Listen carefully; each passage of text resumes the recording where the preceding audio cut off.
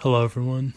I'm back with a few more questions because I think after that first questions podcast I did a few days ago, I thought that went over really well, and I really enjoyed that, and I liked some of the reactions that I got out of it. So I have more questions today for all of you to think about, reflect on, and to use going forward. So my big three questions are: number one, what are your strengths? Number two, what are your weaknesses? And number three, how do those tie into what you really want from life? Oftentimes we can think about one and two, and we often do think about one and two because we think about what we want to do well, and that comes from what do we do well. So we do what we do well in order to do things well, which makes us feel good. As well as the second one, how can we not do things poorly, which comes from understanding what we do poorly. So what do we not do well, which are our weaknesses.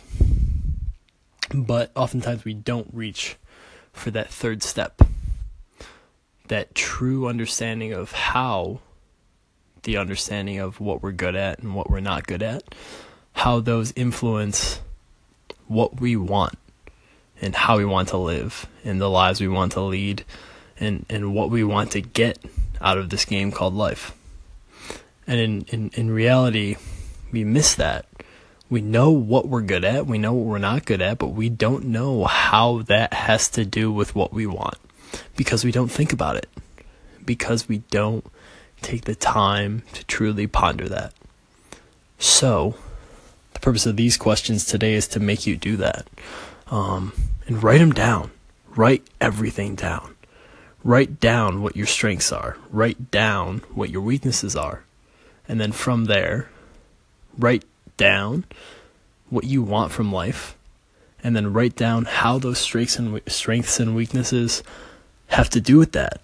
And if there are inconsistencies there, if there are things that you need that don't line up with what you want from life, find ways to develop those things and write those down. Write the things that you have to do down.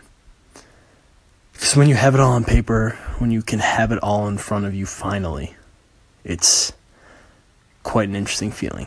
And when you can actually have that there, it really changes your perspective, and it really changes your understanding of, oh wow, this is really everything set out for me. This is what I have to do. This is how my strengths and weaknesses have to do with my goals and what I want from life and how I want to live. So do this activity. Write down what your strengths are, write down what your weaknesses are, and really ponder what you want from life. And then tie in how your strengths and weaknesses have to do with that exact thing or those things that you want from life. Take that time, understand it, conceptualize it, guide yourself through it, seek out others who know you really well, who you can count on to help you through that process. Because although it can be difficult and it can be challenging and not the most comfortable scenario to put yourself in, when you actually do it, the outcomes and the rewards for yourself are totally changing and transformative for your future. So go through that activity, write down your strengths, your weaknesses, what you want from life, and then draw the ties and comparisons that come from your strengths and weaknesses and how they really have to do with what you want from life. Take that time, do this activity.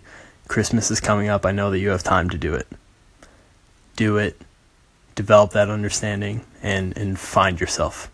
Find your strengths, find your weaknesses, find what you really want, and then go do. Go and do.